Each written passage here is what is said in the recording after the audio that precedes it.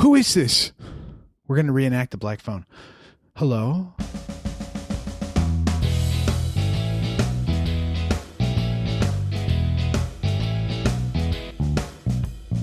Hello, everyone, and welcome to the Cinema Faith podcast for October 2022. I'm your host, Jonathan Butrin, and I'm joined once again by the ghost of Christmas Present, Tim Nelson. What does that You even like that? mean? I know. The ghost, is it the guy that eats all the food? Because that would describe me. Yeah, the ghost, of course, because it's almost Halloween, but the ghost of Christmas Present because you remind me of that bearded jolly ghost in the Christmas Carol. Come and know me better, man. I don't know. He's jolly and rotund. He's jolly and he laughs a lot, and you just want to hug him. Yeah, that's how it always is for you. So yeah, there you go. The ghost of Christmas. I'm sorry for saying the C word in October. That's ridiculous. We should not be talking about Christmas in October. It's super offensive. But just concentrate on the ghost part because it's Halloween, Tim, and it's time for ghosts. Ooh. And it is scary movie time, Tim. We're in the season. 'Tis the season. So we usually do our segment, What Have You Been Watching? But I'm going to change it up this time. So, because if all goes according to this plan, this podcast is going to come out like a couple days before Halloween. So if you had, I know you don't love scary movies, so you probably aren't going to do this, but if you had to watch a scary movie on Halloween, what would it be if you had to pick one? Okay, so I have movies I like that would be considered Halloween movies that some people don't consider Halloween movies, and I think I've mentioned this before here. It would be Edward Scissorhands. Oh, because the most terrifying place in the world is the 60s suburbs. So that's my favorite movie that has like a kind of Halloween-y theme. It's Vincent Price's last real role. It's got Johnny Depp in it, which is always fun. Depp. Winona Ryder, she's creepy. Tim Burton. It's got all the good stuff to it. So I would say like probably Edward Scissorhands. It's about alienation. It's got like social justice themes, if you want to call it that. It's got the idea of trauma. All this stuff is all in this movie. It's an incredible movie. It's a little bit like biography for Burton. So that's my favorite one. Perfect. But what about you? You have an idea already because you asked the question. So I want to know about you. Well, I would say my favorite Halloween scary movie is The Shining, and I typically do watch it every Halloween, and I probably will this one as well. I love that movie so much because it's sort of like Edward Scissorhands, where Tim's doing the finger from the kid. Danny. What is it, Danny? So scary. It's a great movie, and I love it because it's sort of like Edward Scissorhands, that like it's beyond just a genre film. Like it's got all the spookiness and the scary elements, but it's like Kubrick just takes that movie to like high art, like just the blood pouring out of the elevator and the tricycle shot from behind when he's going through the hallways. I mean, it's just a beautiful, like just well-made movie. And it has Kubrick. It's a Stephen King story, right? Or not? I think it's a novel. It's Stephen King. It's Stephen, and I know that because Stephen King hates that movie. I don't know why, but he hates it. Yeah, that's all right. We'll let it be. And then it's got Jack Nicholson, Stephen King, Kubrick. Talk about everything coming together, whether Stephen King liked it or not. Right. But I guess you pay for the story. You get to have it. Yeah, and I get it. And I know Kubrick changed things. And if you're a writer and you've made up this story and you're passionate about it and someone changes it, it's gonna upset you. But I mean, like, it's hard to be objective. But if he could be objective, I think Stephen King would understand that is a work of art. So you love that movie? I do. I love it. And my son wants to watch it with me this year, which he's going on 15. So I'm at that place, where it's like, my mom was a little permissive, and I was watching like hard R movies when I was like 13, but I don't know. I'm in that. Jonathan, come watch this terrifying movie that has a lot of nudity with your mother. Well, that's the thing. That's the thing, right? Like, it's not actually a very violent movie, but the thing that I'm worried most about is that scene, right, with that like in the room 237 with the woman out of the bathtub. Because it's like you could fast forward it, but it's like a whole movie leads up to this like scary room, and he finally goes in there, and that's sex and death all in a scene, right? So this is cinema right here. there. Sex and death. Sex and death. Yeah. So I don't know. I don't know what to. Maybe I'll have him look away for a minute or something. I don't know. It's just I'm at that place where he's like 15. I want to start showing him all of the meat and potatoes of film. You know, we watched The Green Mile the other day. So I'm like trying to avoid like, you know, full on Godfather maybe for another year or something, like Goodfellas, just a little bit, just avoid like the most extreme things. But like we're in R-rated territory, so maybe you don't want to give him ideas. So like Godfather now, you're like no, don't do this. Just you're another too smart. year. We don't want you to go this direction. Yeah, don't put a horse in people's bed. That's not appropriate. Yeah. Well, there you go. Bad parenting decisions aside, The Shining is a classic, and I will be watching this Halloween with or without my son. So those are our picks. So Tim, speaking of horror movies, we have one to talk about today, and that movie is The Black Phone.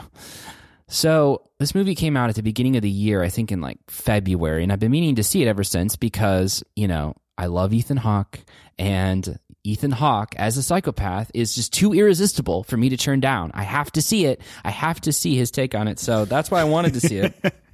And famously described it many times on this podcast, I think, is the one where Ethan Hawke kidnaps children, which is accurate. But anyway, so finally, after long last, we have seen this film and we are ready to talk about it. I guess we should probably fill in the plot a little more because there's slightly more to it than just Ethan Hawke kidnaps children.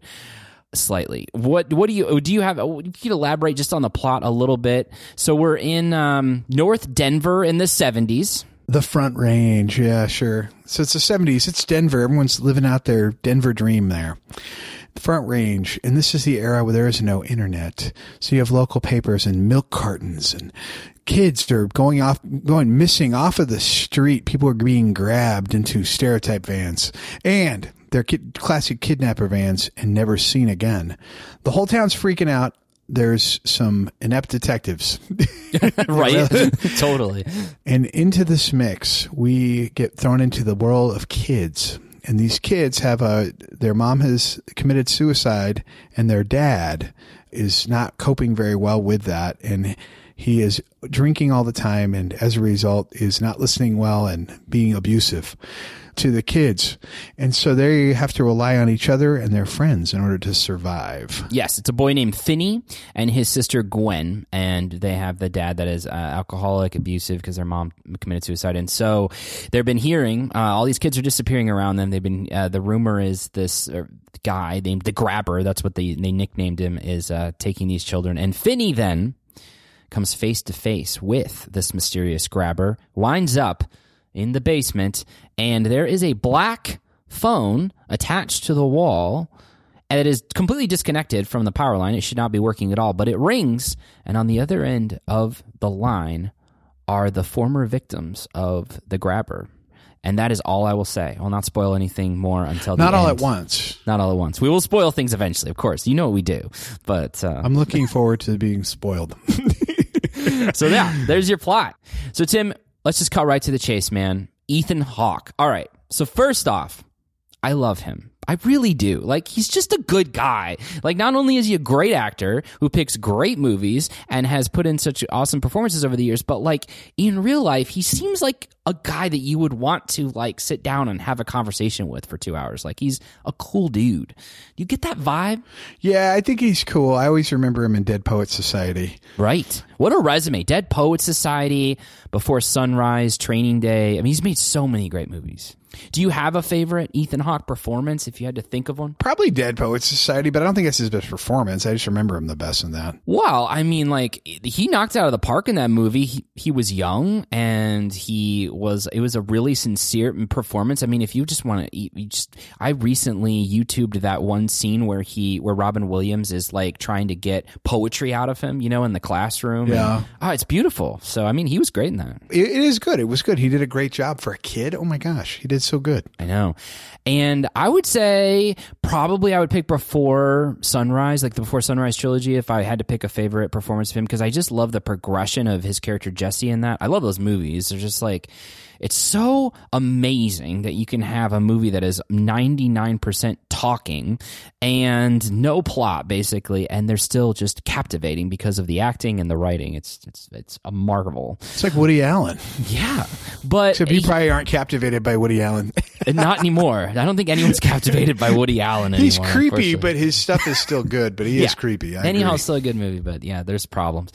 Anywho, I love his progression because, like, you know, Before Sunrise, he's in his 20s. He's still kind of like dumb and young and optimistic about everything. And then you get to Before Sunset and he's in his like 30s. Like, and I can sort of relate to that, where you sort of become a little disillusioned by everything. And then Before Midnight is Beyond. So it's just it's nice seeing his character progress throughout those films. And that would probably be my favorite, but there's so many to choose from. Yeah, and he seems to pick roles that are that would have some significance. That's why this is weird. Why he picked this, I don't know. Yeah, maybe he for range or something. But was he also in Linklater, The Boy, the one that's filmed over Boyhood? Like 10-year Boyhood. That's what it is. I'm sorry. That's what I really liked him in that. Yeah, he was nominated for an Oscar for that, and he was also nominated for an Oscar for Training Day, which is, I think, an underrated performance from him because Denzel just totally takes over that movie, and you forget like how good Ethan Hawke is in that movie. But like you need him in that role that kind of like, is this guy crazy? Maybe he's actually not. Oh, he is. You know, that whole like, he's kind of our mirror. Yeah, we're not sure. Is he one of the good guys? Is he breaking the rules because it's justified? No, he's a psycho. Yeah. Am I going to make it out of this day? Yeah.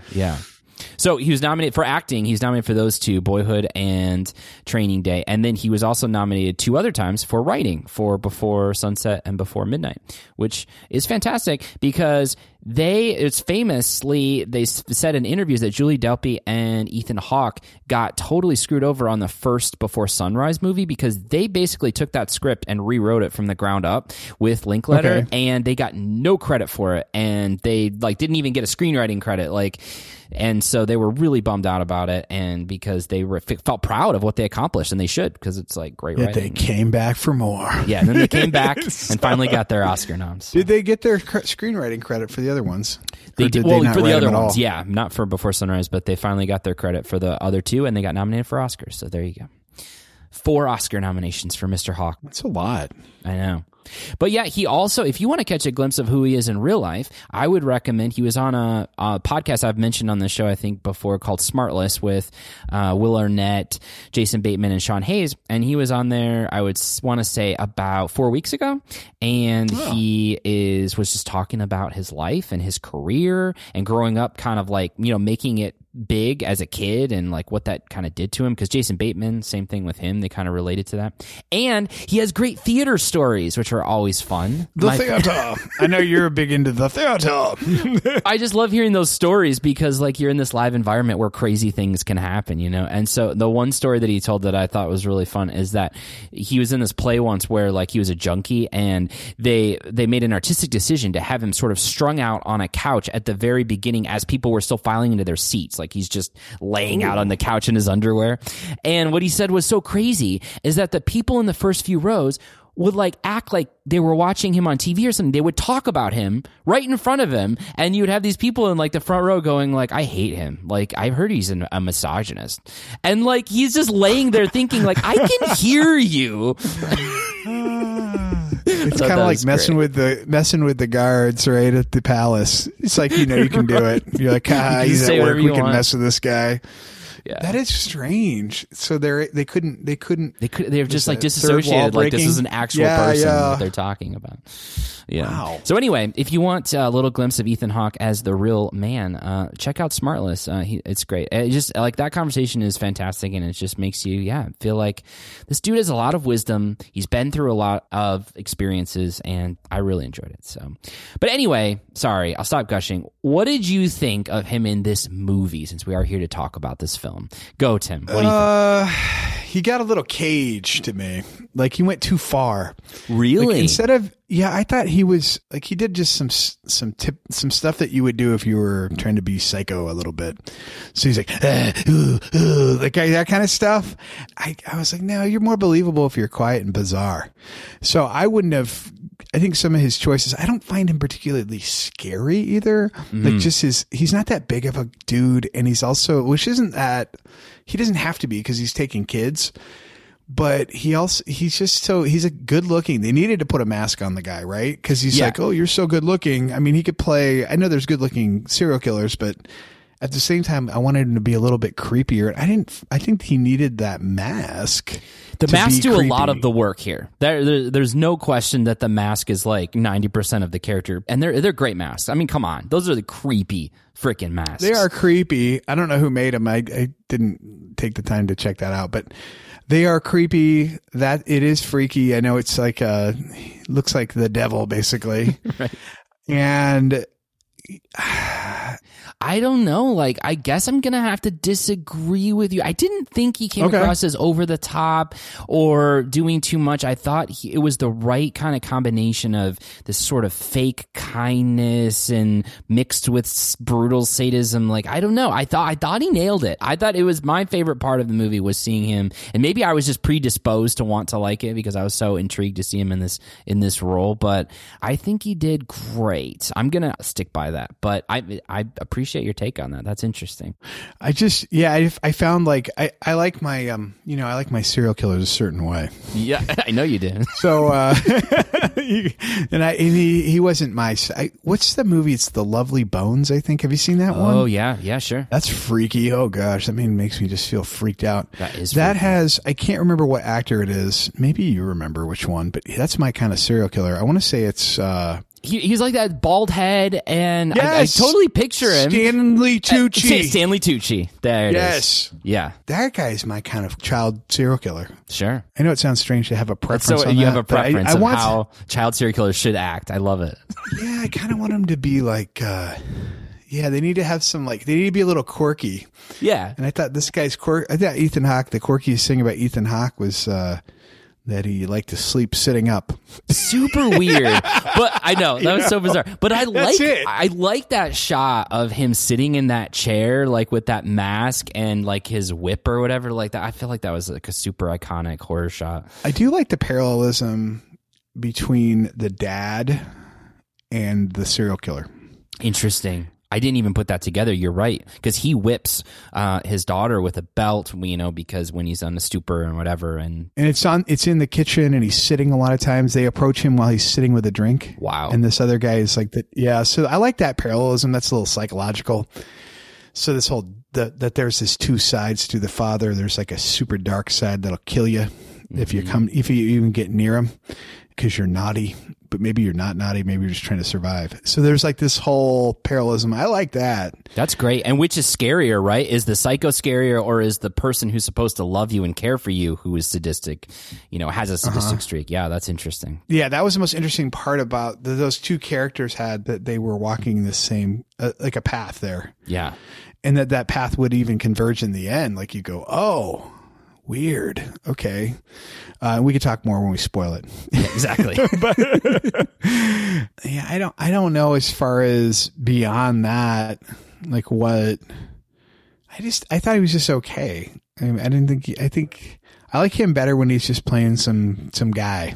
It's so weird, like it's kind of meta, right? Because like we know he's Ethan Hawke under there, and we bring that to the table, right? And so to me, I feel I feel like that changes your perception, right? Like, what if this was a no-name actor who just showed up? Like, you're right. I want to say that, like, I think you're absolutely right that if I didn't know who that person was, maybe I don't think I would have liked it as much, but there was something about knowing that it was him kind of being creepy and weird that made it, like, elevated it for me. So I think you're right. Yeah. And on that front, that maybe just as a pure acting exercise, he could have brought more to the table. Yeah, but could you think like there would be somebody who could do a better job than him? I mean, like if you think about it. Probably. There's got to be some actors that would do a better job on that. Now, the one I can think of is just, I mean, he's blacklisted, rightfully so, because he is more actually like this character, which would be Kevin Spacey. Oh, God. No. Because he actually is that guy. Of course, he's not going to play it, nor do I want him to. Yeah. But the point being, like, you could have like a character that you could have an actor that has some like a real that you sense a dark side in, and I don't really sense that in Hawke at all. I didn't feel that from him. He didn't give us that, and maybe that's intentional. But I wanted like more. I wanted to be like more twisted, and I wanted to feel it. I didn't feel it from him. I didn't feel nervous about him much. Gotcha. Okay. Yeah, I think that's a valid take. I think I liked it a little more than you, but I will put that caveat that it could just be because I knew who was behind the mask. But yeah, all right, there you go, Ethan Hawke. Talented dude. You know what? I was reading his IMDb page, and he's coming out with a film adaptation of a book I read this last summer, which is fantastic, called "Leave the World Behind" by Rumaan Alam, which is this it's this story of the end of the world from a perspective of like this family in an Airbnb. Like their phone stops working. There's weird sounds in the sky. You could tell like it's all going down, but they're stuck in the country in this Airbnb with no signal. And it's like this really intimate perspective of the apocalypse. And it's a really great book. And That's cool. I know. And he's starring in that with Julia Roberts, Kevin Bacon, Mahershala Ali. So I'm really pumped about that. I'm pumped now too. You got me excited. And our website designer and friend, Dan Baker. Thank you. You got your shout out, Dan.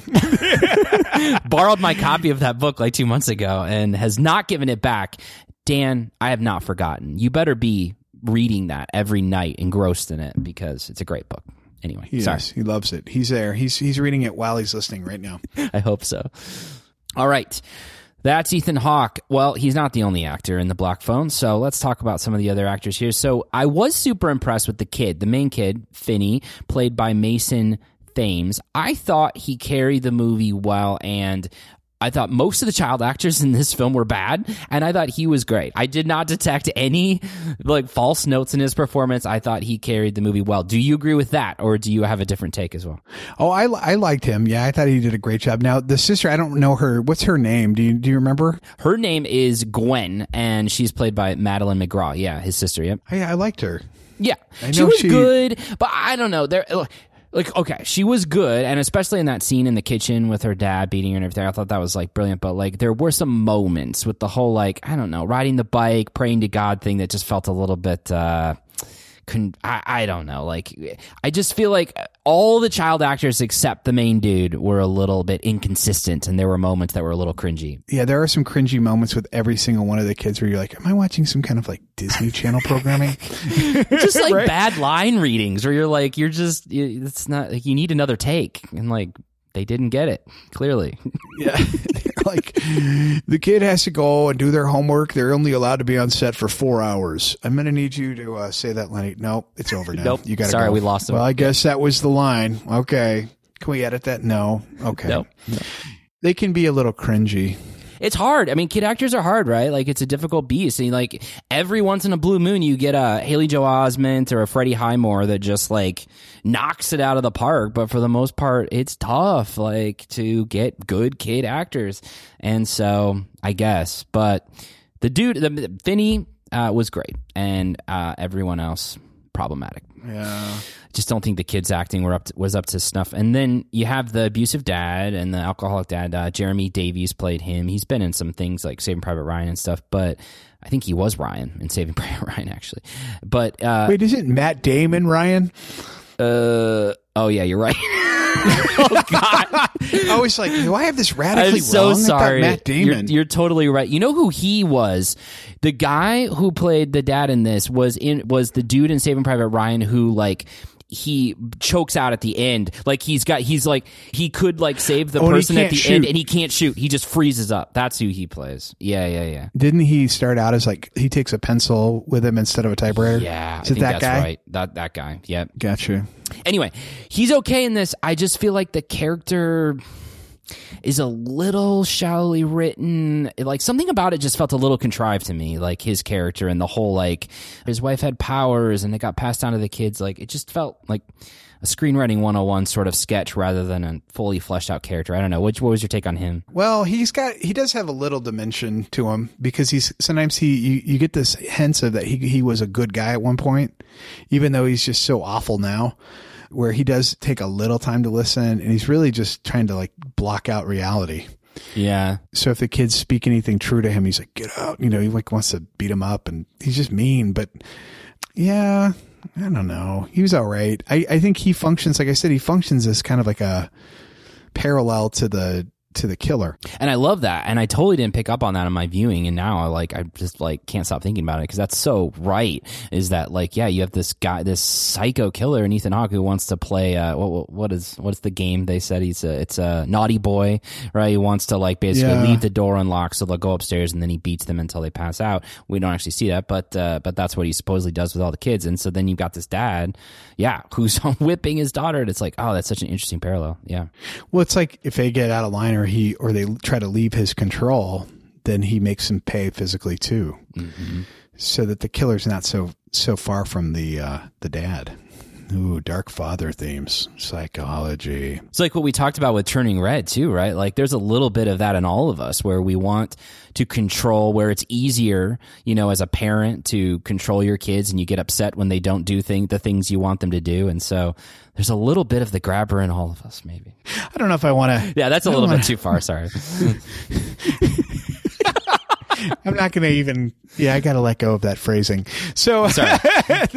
No, you're good. You're good. There's a kernel of that idea that we want to control. We have the people, potential right? for evil and control in our desire to get what we want, or get a sense of, even I would call peace, or a sense of stability, or whatever, that we might harm others to get it. Ooh, one of the things that I kept thinking was these kids are kind of abandoned by everyone. So you have inept cops. The school is always well, we're going to have to, we're going to talk to your father about that. We talked to you. And you're like, oh gosh, now the kid's going to get beat, right? For for talking to an adult. And they don't listen. They don't actually, it's the reality. And I think you see this in tons of Stephen King, and you see it in Spielberg, is that the kids have a sense of what's actually going on. And for the adults to get reality, they need to listen to the kids. So you get that in E.T., right? Yeah. You get it in Goonies. Everything is so that the kids are the key to to finding truth, or to the narrative itself. And that if someone would just listen to the kids, then they could figure this whole thing out. Yeah, and they are abandoned. Even the idea that there's these kids disappearing right and left, and the adults aren't doing anything. It's the daughter's still going to the sleepover as the kid got grabbed the night before. It's really? We're not locking down our homes? We're not maybe keeping the kids back from the sleepovers? No. It's just still free reign on the streets. No worries. Yeah. So it is these adults who have seemed to just kind of abandon the kids. It's the detectives. I like how the kids talk to the detectives. They talk to the detectives like detectives would talk to a criminal. Yes. That was good when Gwen, it's pretty hilarious. The little girl talked to the detective. She dressed him down. Totally. Yeah, I thought it was great. You think I'm the grabber? It's do your jobs, morons. Yeah, exactly. Yeah, exactly. It was just all right, this is good. So there's enjoyable moments. It does remind me of, like I said, the Spielberg movies. It has a Stranger Things vibe to it, which is because that's trying to be like Spielberg. And the idea of kids that are being systemically abandoned they get a little bit of a voice in the movie. Yeah. Well, interestingly enough, the story came from a short story written by Joe Hill. Do you know who he is the son of? No. He is the son of Stephen King. So we've rightly we're in the ballpark. Come to the Stephen King really wrote it for him. All right. No, he didn't. Yeah, no. But so we're in that space then. Yeah. Okay, good. Yeah. All right. So Joe Hill apparently is a pretty popular science fiction horror writer, just like his dad, and he wrote the story, and this movie was based on that. So there you go. So that's where the story came from Joe Hill, and then it was adapted by this writer named C. Robert Cargill, who works with Scott Derrickson a lot. Scott Derrickson is the director of this, and he also helped write the screenplay. So this guy named C. Robert Cargill and Scott Derrickson wrote the screenplay based on this short story by Joe Hill, and and they've also worked on things together like Doctor Strange, Sinister, and some movies in the past. So here we go. So why don't we talk about the writing and directing here? So Scott Derrickson is the director, and he, like I said, has directed quite a few horror thrillers. I remember back in the day when I was in college, he came out with The Exorcism of Emily Rose, and there was one of those movies that everyone in my college went to see. And you gotta see this. It's so horrible. Well, there's Christian themes in it, and it was this is like a Christian movie. I went to Christian college. We were always looking for these, back then we were always looking for these movies that were this is secretly a Christian movie honoring God, but they're using the platform. We can appropriate this. Yeah, we can appropriate it. That's what it was. Yeah, exactly. Yeah. Yeah. So anyways, there was that, and he did Sinister with Ethan Hawke and Doctor Strange. So he's done a few movies. What did you think about the writing and directing in this film, Tim? How did it hit you before I completely bash it to all hell? All right, so it felt like derivative. Yeah. And I know that's like the typical thing to criticize. Oh, it's derivative. Well, everything's derivative. But it seemed very direct. Like, so like, oh, black balloons. What does it have? Red balloons. Red, yeah. Come on, man. And maybe that's something like, hey, Dad, haha. And then like... I don't know. Right, maybe that was in the original short story, and like, okay, right. Fine. It felt a lot like it. And the kids are the only ones that can help give each other strength. Yeah, and the parents are clueless. Right, it's a lot like it. Yeah, and then like the idea of the victims helping solve the crime, that actually is like Lovely Bones. Mm-hmm. The victim helps solve the crime. So these it doesn't seem like any of that's really new. The serial killer part, that's been done a lot. It's been done. Yeah, I agree. I think that there's nothing really original here, and I just feel like the execution was severely lacking in all phases of the film production process. From moment one, starting with that baseball game, which is so on the nose with what happens later, and just your arm is mint, man. Your arm is mint. Like, God, it's just it's cringy, dude. I don't know. I was really not digging it. And then you got the kid riding the bike down the road. And then the van churns, and then we go to the credits. I don't know. Kind of a weird opening. The credits were okay. I feel like they were really trying to be like Seven, with that credit sequence, but it wasn't quite there. I don't know. Blah. We've already talked about the child acting, so there was a lot of scenes that I felt a little bit like blah with that, leading up to the thing. Now, I think that once they get into the actual grabber Vinny scenario in the basement, I think it's very captivating. Like that's when the movie started really working for me, is when they're finally, doing a one-on-one sort of thing down there. But yeah. How did you like that the one of the characters has the shine? Yeah, didn't like that. I felt very contrived. That? No, I mean, I think conceptually, and this is the problem, is that I feel like it's a good story. Like, it's a really good story, right? You've got just the idea of the whole the contacting the former victims and everyone kind of banding together to stop this guy once and for all. That's a great story. I just feel like it was completely mishandled, and in every way possible, this is the worst version that you could have made of this story. Here's another thing, a little thought I had as you're talking about that. I was thinking about the phone. Yeah. Because we haven't talked about the phone yet, really, have we?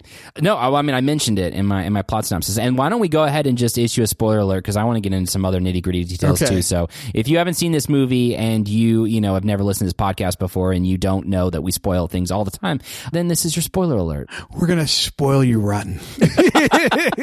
Yes. Go ahead. What were you going to say about the phone? Oh, the phone is like this source of power. And I was thinking about, because my kid got his phone kind of wiped by us this week because he was talking to the friends, right? And in ways that were not approved. So I won't get into that. I don't want to embarrass him. But the point is, the phone for kids now is super powerful. It's the way they access their network of people who give them strength. And if maybe there's an abusive adult, the phone becomes this powerful thing, right? Because they can report it, or they can capture things on there that might help liberate them, or whatever it would be. So the phone's got all this power. And I was thinking about how the phone in this is the way it allows him to access, the dead, right? Yeah. And the dead go, here, do this. But the dead are not just they don't just have a view of the future. I mean, of the past, they have a view of the future too. So they know what's going to happen, which is so weird. Mm-hmm. And they're kind of outside time in that way. But I like this idea that this phone would connect you to something more than yourself, and that killing this serial killer is a greater goal than just escaping. I like that from a theme standpoint. But the phone idea, the phone has power. It becomes the weapon even that to slay this thing. Yeah. And I like that, and that's interesting with your modern day example of like how kids must feel like their phone contains power, right? Like if you're trapped, in this, like you're 16 and you just want to be out of this house, and your parents are driving you crazy. It's like your phone is your access to something beyond your prison, quote unquote. That's interesting. Yeah. So I think that could resonate with, like, if this is going after a younger audience, I don't know if it is or not. Probably it is. That would resonate with them. Is like, oh yeah, of course the phone is the power. Yeah. We saw that in the movie that we reviewed with the cameras being the power. No, why am I forgetting the name of the movie we just reviewed? It was the one with the horses. Oh, Nope. Yeah, of course. Nope. Yeah, Nope. Yeah. So the idea of like there would be another object that had the power, which there's these power objects in all these movies. But yeah, definitely the phone in this one, and then the camera in that one. Yeah. I got a camera phone in my pocket. Yeah, absolutely. Right? No, that's good. So I don't know. I think that probably resonates with people from a story standpoint. So here's the thing, man. What the heck was up with his brother living in the same house that he's bringing children to? What was up with that? That was the dumbest thing I have ever seen, like in a movie. Like, what was going on? Is that like his cover, do you think? I don't know. I thought about that too. I was like, why? And then maybe it created tension. Well, but like, how stupid do you have to be if like you're literally sitting in a chair ready to beat a kid when he comes upstairs, and your brother's like 3 doors down? Like, what is going to happen? Like, I don't understand this. Like, it just makes no sense. Like, surely this guy is smarter than this, right? Like, I mean, how soundproof is this basement? Right. What did he do? I don't know. His brother's piecing together all the killers with a map, and it's literally happening in his house. Come on, it's ridiculous. Yeah, it seems stupid. He did say that. He said, my brother basically is an idiot, but he's my idiot. It's probably how my wife feels. But yeah, there's something, I don't understand why he was necessary. Maybe they needed him for the ending or whatever, but I didn't. It added nothing. It was stupidity. And like, does the brother not notice like the bike lock on the front door? Because unless I'm like not understanding, or they didn't do a good job of explaining this house, like it seems to me it's the same exact living room, the same exact house, and it's like sometimes there's a bike lock on it, and then sometimes there isn't when he lets the cops in, like with a brother. Yeah. I don't understand it. How did you feel about these track houses? So this is like in Spielberg a lot too. So you have, and it almost looks like projects that I've been to before, like these little, like in the South. Mm-hmm. And so like everything looks the same. So like from their house to the killer's house to the other house, everything's looks almost the same. So everyone lives in the same house, but very different things happen in different houses. Very different.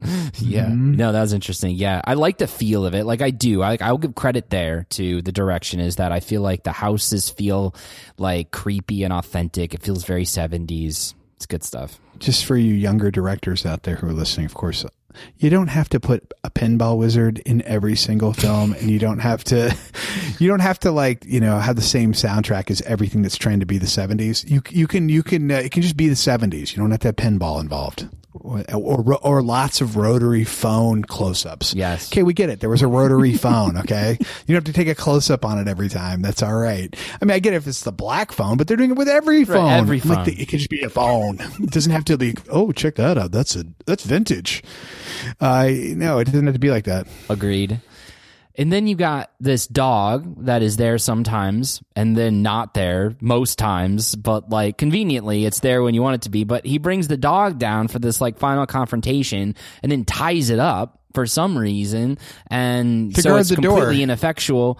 He could have shut the door. Could have shut the door. Just like you could have just shut the door. That's an option for you. And that whole final confrontation between Finney and Ethan Hawke just felt very rushed. It was like over in 5 seconds, and it's like, that's it. That's the movie. The end. I don't know, man. I just really did not like hardly any of the execution in this film. I wanted him to be dead. You wanted who to be dead? I wanted a plot twist. Like I wanted the protagonist to be dead. Oh, Finney. And then I wanted his sister to solve the whole thing and then have him actually be dead. And she that would have been great. Yeah. would have been interesting. Like, wouldn't that have been much more cooler? It would be a lot cooler, and then they all come together like at the end of Return of the Jedi as ghosts, and then they just kind of like, hey, everybody, give them the thumbs up. Yeah. We could have it like that. Hayden Christensen just looking at the ground. Yeah, we could have once there's like, the fifth one of these, we could have all the other actors kind of put in there. Right. But like right now at that, after the teddy bear picnic, we could just have all the dead kids show up, and they could be like, good job. I love it. It's great. That's a way better ending than this one, where basically it's just this weird, the weird fight that's over in 5 seconds, and then the movie's done. What do you think about the repentant father at the end? Yeah, I mean, I know, I remember it, but he says he's so sorry, and the kids kind of like don't even give him his absolution, right? They're just sort of like, I don't think they have to, but yeah, I think that his penitence is like important. Mm-hmm. So once that evil beast is slain, it's like the dad gets penitent. He's on his knees, man. I mean, looks like the Rembrandt's Return of the Prodigal. He's on his knees, like just like and he's like, oh, he's so sorry. Mm-hmm. And it felt like, oh, whoa, that dad just like told those kids like, hey, I messed this up. I am so sorry. And it was to both, because they both, especially the daughter, but they both needed to hear that. But she saved the family, basically. She totally did. I wish they would have ended it there, because then you cut to that stupid final scene where like the kid is in class and he's all confident now with the girl, and that's how you end the movie. Yeah, right. What are you doing? Oh man. Why did that was a horrible last scene. Horrible last scene. What was the point of that? Did that wrap something up that I needed to have wrapped up? Well, maybe he's more confident now. Okay. Well, okay. But like, come on. If they'd ended with the penitent dad, that to me would have been way more powerful. And then it would have highlighted that connection a little more, I think, because I missed some of the nuances of that. And so I think ending on that would have been much more powerful. Yeah, man, I don't know. The whole thing kind of felt like a first draft of a script that needed about like 10 more run-throughs, and then it felt like it was in the hands of a very amateur filmmaker from like, NYU doing his thesis project or something like that. That's how the movie felt to me. And then Ethan Hawke graciously agreed to appear in it because it's his friend of a friend or something like that. And is that how it is? No, that's how it feels to me. Up? But we're actually talking about a seasoned director. We're talking about seasoned writers, so that's not it. But to me, that's how it felt. This felt like amateur hour to me, and I just, like, execution-wise, it was really, really rough. Yeah, I don't know. Got to say, I'm not a huge fan of Scott Derrickson after watching this. Now, I wasn't a huge fan of him. I don't remember a ton of his movies. I think I saw Sinister, maybe. I don't remember, but this one was a total miss for me. Bummer. All right, well, let's try to put the badness of the film aside a little bit and try to find a little substance here. I want to explore some themes. So, one thing that I think is true for a movie like this is it hits a bit close to home because, like, we're both parents, and we've talked in past podcasts about pacifism and kind of being the ideal as a Christ follower and stuff, right? And like, but also recognizing how complicated that is and how the real world doesn't always perfectly meld with that. And in that vein, there have been times, as someone who is trying to follow the way of Jesus and trying to, hope that if I was in a difficult circumstance, I would choose love over violence or hate. The thing that probably would be my biggest Achilles heel would be if someone hurt my kid. If someone took like my youngest kid, Zion, or something, and like tormented them and tortured them or something, like I don't know how I would be able to control my rage, my desire to want to get back and hurt them in this, back. And it would be very difficult. I would hope in that moment there'd be some miracle of God that would stop me from wanting to seek revenge. But like, so that would be, it's just, there's something about the innocence of a child being ruined that is, provokes something very strong inside of, I think, most people, me especially. Yeah. Yeah. And it is, but it is weird that our reaction is to add violence to violence. Totally. Yeah. I'm not saying I'm above that. I would just say that the idea of adding violence to violence is what do we get at the end? It accomplishes nothing. That's exactly right. And I totally believe that. It's just that, like, in that scenario, if I would envision, that would be the one scenario where I'm just like, someone takes my beautiful son and destroys their spirit for life by doing terrible things to them. I would just be so overcome with rage that I don't know. Yeah, I don't know either. It is interesting that the dead play like a role in this. Yeah. And I think about there's so many people who haven't escaped the horrible thing, but then they would help to vanquish it in some way is very interesting to me. So I think about that. I think about the Bible and I think about history in that way, which is like, oh, there's a lot of people that didn't escape this evil, but in some way they speak to the people who are trying to. And I don't know. That's kind of a really gigantic view. You know, you always say 30,000 feet, but like, yeah. But there would be a hope that those folks would still have a voice somewhere. Maybe not a black phone, but there would be a voice for them at some place. And I think in Scripture we have something like that. Like even that Scripture verse in I think Genesis that like the blood of the dead cries out to me, right? Was that when he's talking about Cain? Your brother's blood cries out from the ground. Yeah. Yeah, that's interesting. Yeah. Well, I think about in Revelation, it's like, like martyrs, right? People who were the innocents that were killed. And like they have this like different, they have like they're esteemed higher. And I don't think that there's like some kind of economy to any of that. And we've talked that out before. But that the dead would have a voice, the innocent that were victimized will someday have a voice and will also participate in making things right, I think is a very Christian idea. Yeah. And it's a beautiful idea. And it's the idea that like nothing is wasted, right? That like you have these horrible tragedies that happen all the time, and it's not just going to be brushed under the rug. It doesn't mean nothing. I feel like you're right. Like I feel like the hope is that God will somehow use all of that and even use these victims to accomplish justice, to accomplish full shalom and healing in the end of things, that they'll have a special place. Yeah, I think that's beautiful. And maybe like it ain't over till it's over. I don't know. Like I said, I don't know if there's an economy to it. Like this will equal this, and because of this is not a big deal anymore.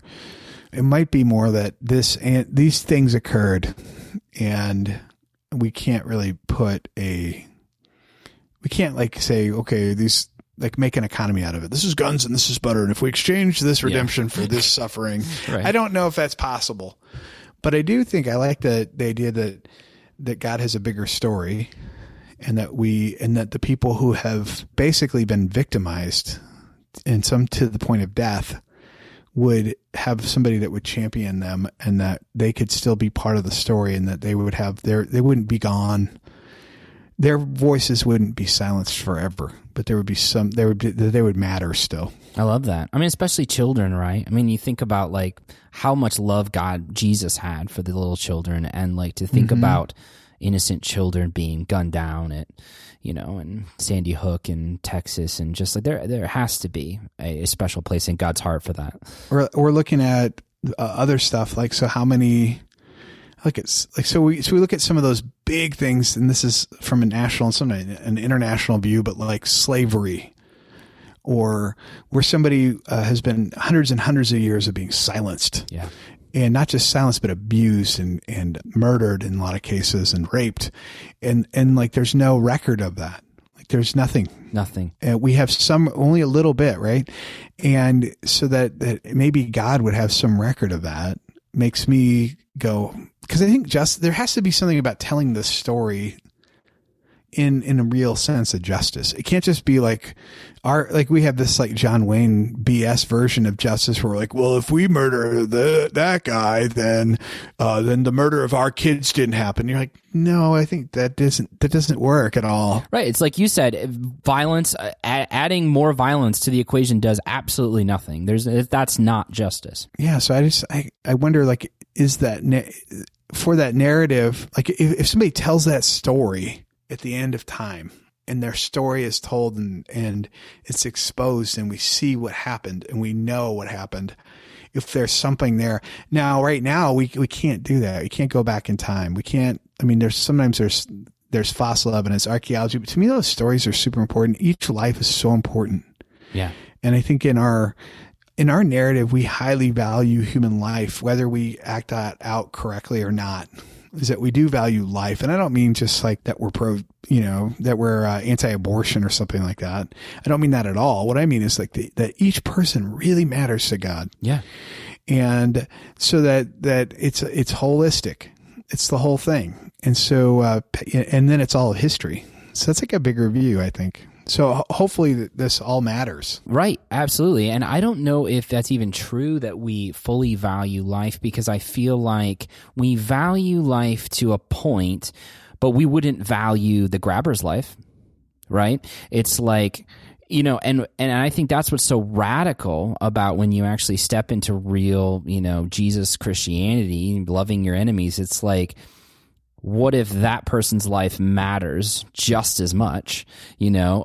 And what do we do with that? Like, what do we do with someone who is mentally ill like that, who's hurting people? How do we love that person? You know, you think about that, like, you know, like the parable of the Good Samaritan. I know pastors say this all the time, but like, you know, he was talking to people who really hated the Samaritans because they were evil, because they were lawbreakers, because they were like perverts of the law, right? And so like, and Jesus makes that person the hero in the story to mess with their brains. So what if it was like, you know, the parable of the good child murderer or something? I mean, like, what do you do with that, right? Like, what if the grabber is the one who stops on the side of the road and actually helps the guy and pays for him to, you know, and then all the pastors, you know, went on their way and ignored him. And so it's like, I'm just saying that I think that you see that a lot throughout Scripture.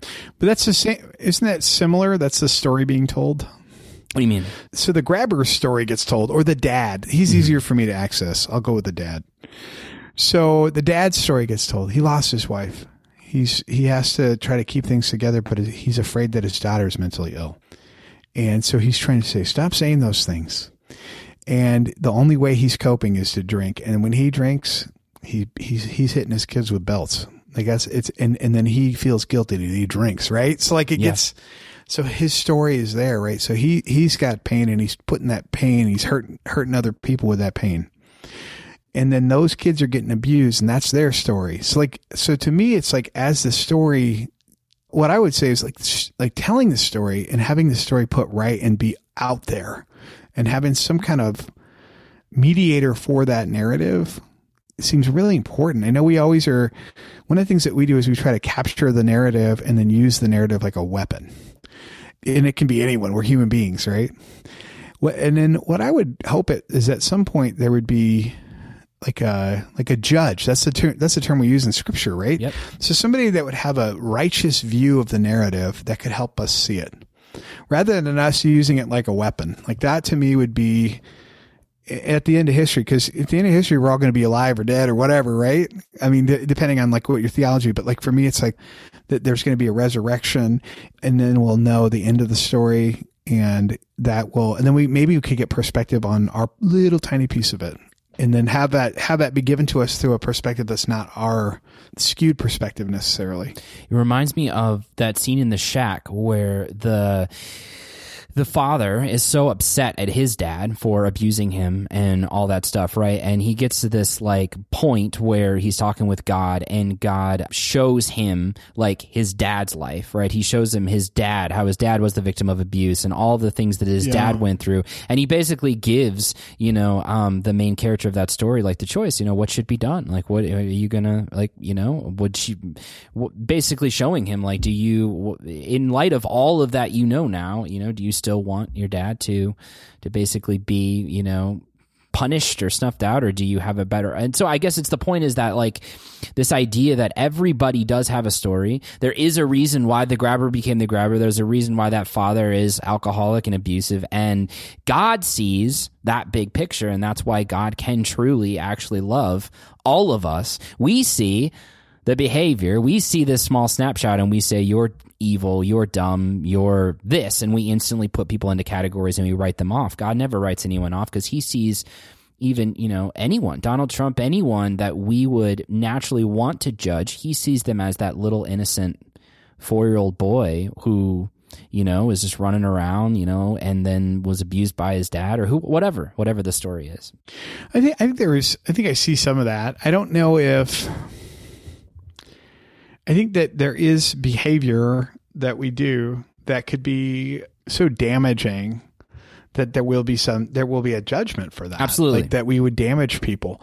And so that doesn't, not saying that, and I don't know, who knows what that looks like. I have to throw myself on the mercy of God, because like you know, oh, what can I do there? You know, that's the mercy of God.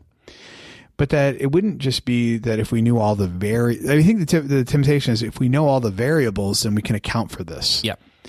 which may be the case. Obviously, we can't know all the variables, but maybe it's not just accounting for it. Maybe there's something else, and that we can't access that would help us go, well, will Hitler go to hell or whatever? And then, so there's something just about God's approach to it that we can't even fathom, even if we try to account for everything, or like, oh, hey, we know all the variables. Finally, we can tell you what happened. Yeah, no, I agree. And I think that's, the number one pushback from people is that whenever you get into, a plea for compassion for people who are behaving badly, it's like, oh, so they just get away with it. And then, we're cool with that. And it's like, no. I firmly believe that no one gets away with anything.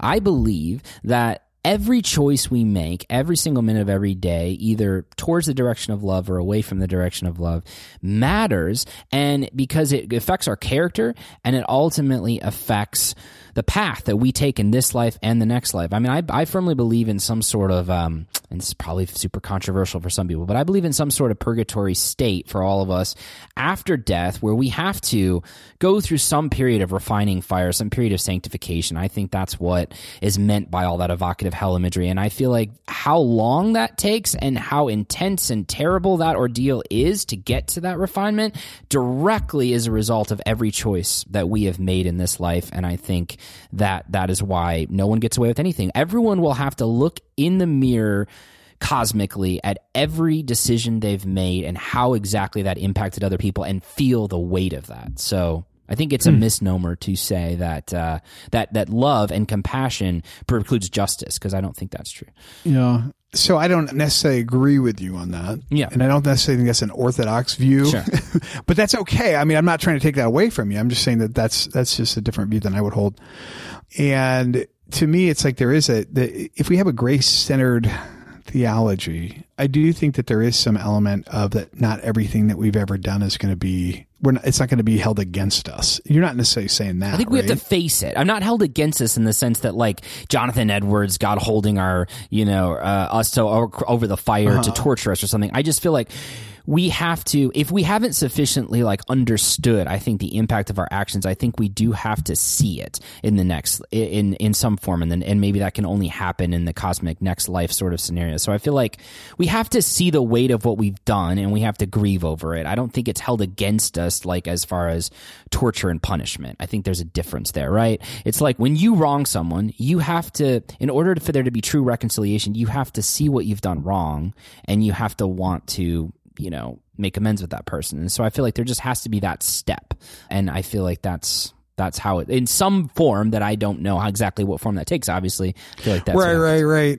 I always wonder if the damage we do sometimes is we're so unaware, because I think that we're doing the damage to ourselves and to others that it's even hard to see in that we may not even have a lens to deal with that 100% or to be exposed to it. And then, I think about, everybody always quotes we see but through a glass dimly, like the Apostle Paul. I think that's true.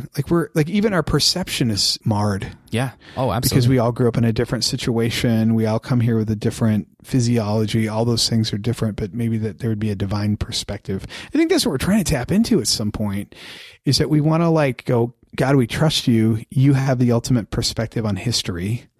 You have the ultimate perspective on these things. We'll try our best with the faculties we have to understand, but we know also, we trust in you, and that there is a mystery to it, just like there is to most of doctrines in Christianity. And then we're going to go okay, we'll lean in, but we're not going to claim not absolute knowing. Right. And I feel like there's a comfort in, the Jews took comfort in God being the judge. And I feel like if we believe in a good God who loves every one of us, I feel like there is a comfort in that, because that's God will make everything right. No one just gets away with things. No blood that is spilled is just meaningless. It doesn't matter.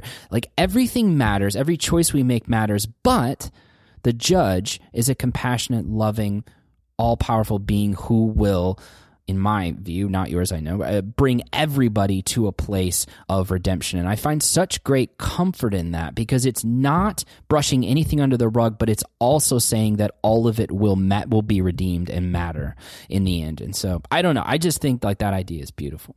Yeah, and at the center of it would be Christ. So at the center, that's how, and And that would be the point of trust, because like I said, we have too many perspectives to be able to just trust our own perspective. There's too many good things out there. We have to have access to something beyond ourselves.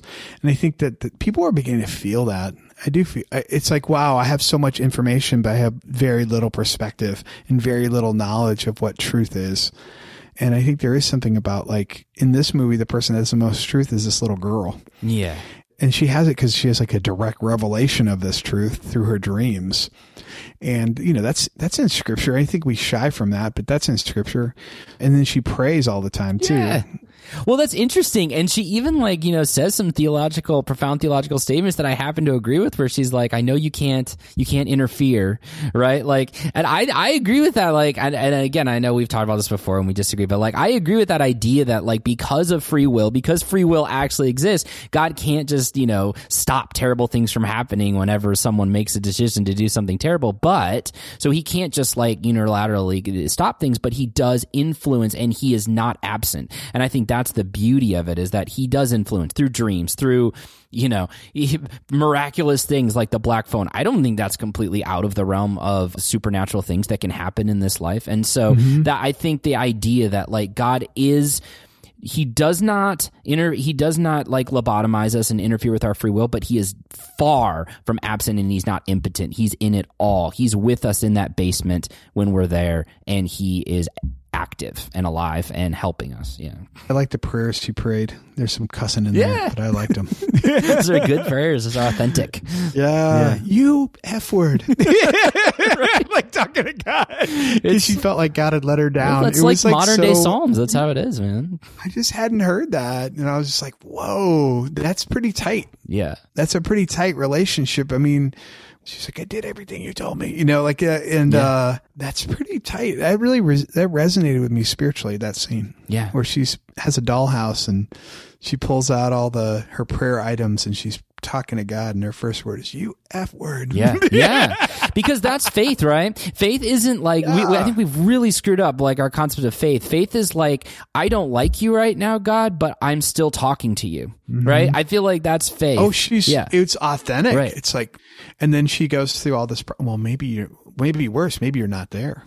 Like, and just goes through this funk before she is able to save her brother. Right. And hear and get the dream that she wanted. But it's just like like a prophet almost is what she is.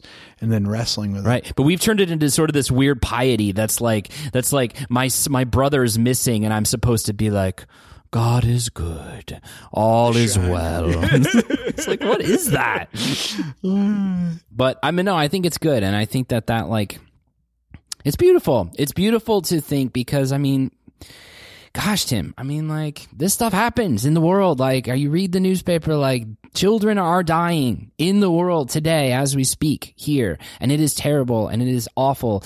But the hope we have of Emmanuel, of God with us, of a future of redemption, that's the only thing you can cling to. And so in this spooky Halloween season where we all concentrate a little bit on the darkness, which I don't think is necessarily bad because it reminds us of the light and it reminds us of the hope that we have, that it's not the final word. Death is not the final word. And I think that's beautiful. All right, Tim. Well, there you go. What are your final thoughts on the Black Phone and your letter grade? Go. Yeah, it's all right. It's kind of has a lot of cliche and like derivative, and it wasn't what I thought it was when it got billed. I thought it was going to be freaking terrifying, and it wasn't freaking terrifying. It was just all right. And I don't think Ethan Hawke is particularly scary. That's another thing. So, you probably like, I hope he kidnaps me next. Stop it. Too real. Too real. I know. You're like, oh boy. You talk about Before Sunrise. I hope he makes me scrambled eggs and Sprite. Put the mask on. It's so meal. Cool. Oh no. Yeah. So I didn't think it was so great. I'm glad I got to watch it on a streaming platform for $2.99 in the mid morning. Yeah, and not $20 plus popcorn. Yeah, yeah, at night, and they'd been like, "What?" What's your letter grade? Oh, probably C+. Yeah. There you go. I'm right there with you, Tim. As usual, we're thinking along the same lines. I was super disappointed in this. I think it's a great concept that was completely ruined. I will say that I did like Ethan Hawke a little bit more than you. I do think that he almost makes the movie worth watching, and I also like the acting from Finney, but it's just not enough. It's not enough, and I am completely agreeing with your grade. C+ for me as well. If it wasn't for Ethan Hawke and the kid, and some of those scenes in the basement that I do think did work, it would be in the D or F range. So there are some scenes worth talking about. There's some good symbolism, like with the dad and all of that. But overall, this is a C+ film. Bummer. Let me ask you a question that has nothing to do with this before we end here. You gave it a C+. We're like on the same page. We're too much agreement between us lately. I guess apparently our palate has become the same. Have you seen the movie The Truffle Pig? I have not. Or Truffle Pig? No. So you usually give me homework because you watch more movies. You have a little more streaming platforms than I do. But I think this Halloween you should watch Truffle Pig with Nick Cage. Wait, it's just called that. I did see that. That's just called Pig. Is it just called Pig? It's just called Pig. Yeah, oh, I did see that. Yeah. And what'd you think? B+.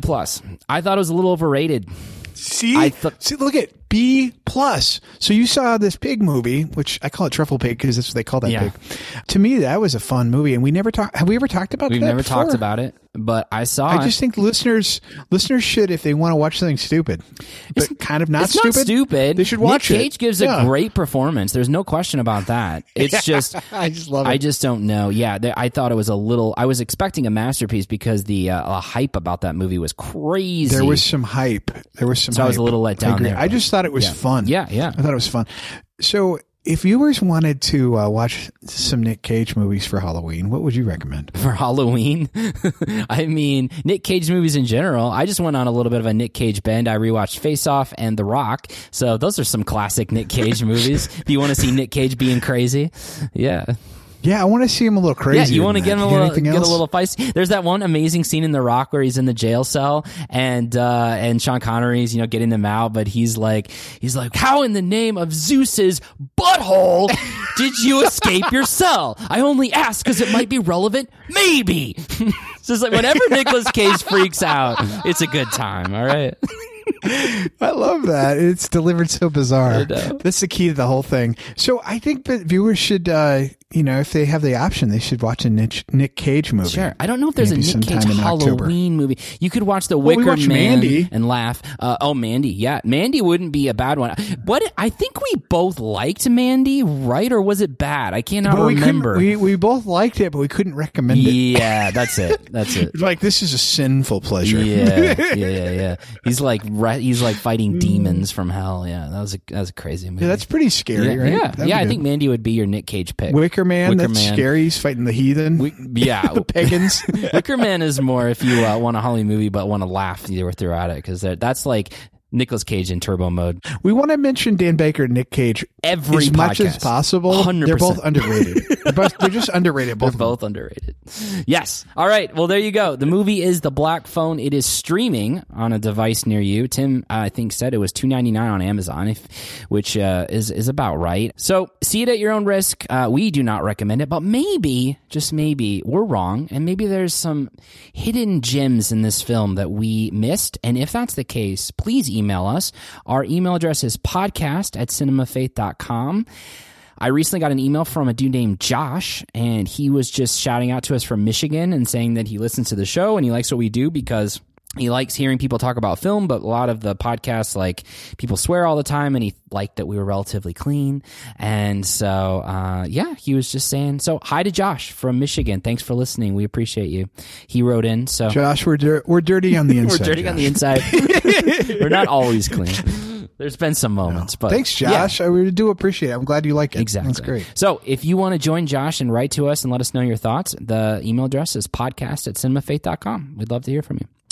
So Tim, I know I say this at like every show now, but like there really are good Oscar movies in the theaters now. Like in November, we are going to watch a movie in the theater that is good. I don't know what yet, but I just know that they're there. They're there now. So we can stop watching schlocky streaming movies and we can actually see a prestigious film in the theaters. So it's going to be... That would be good. We have no idea what they are yet. We don't know what they are yet. You're going to have to probably travel, though, to maybe one of your art house theaters across town. Oh, no. I'm going to have to go see something worth seeing and spend time and money. Yeah. Oh, I wanted to watch more casually. You love the streaming. You want to bake that cake while you watch. I know. No, I want to bake a cake. Yeah, bake a cake, mail some letters, shop online while I'm watching somebody's masterpiece. Yes, those poor directors. All right, keep the faith, my friends. We will see you next time.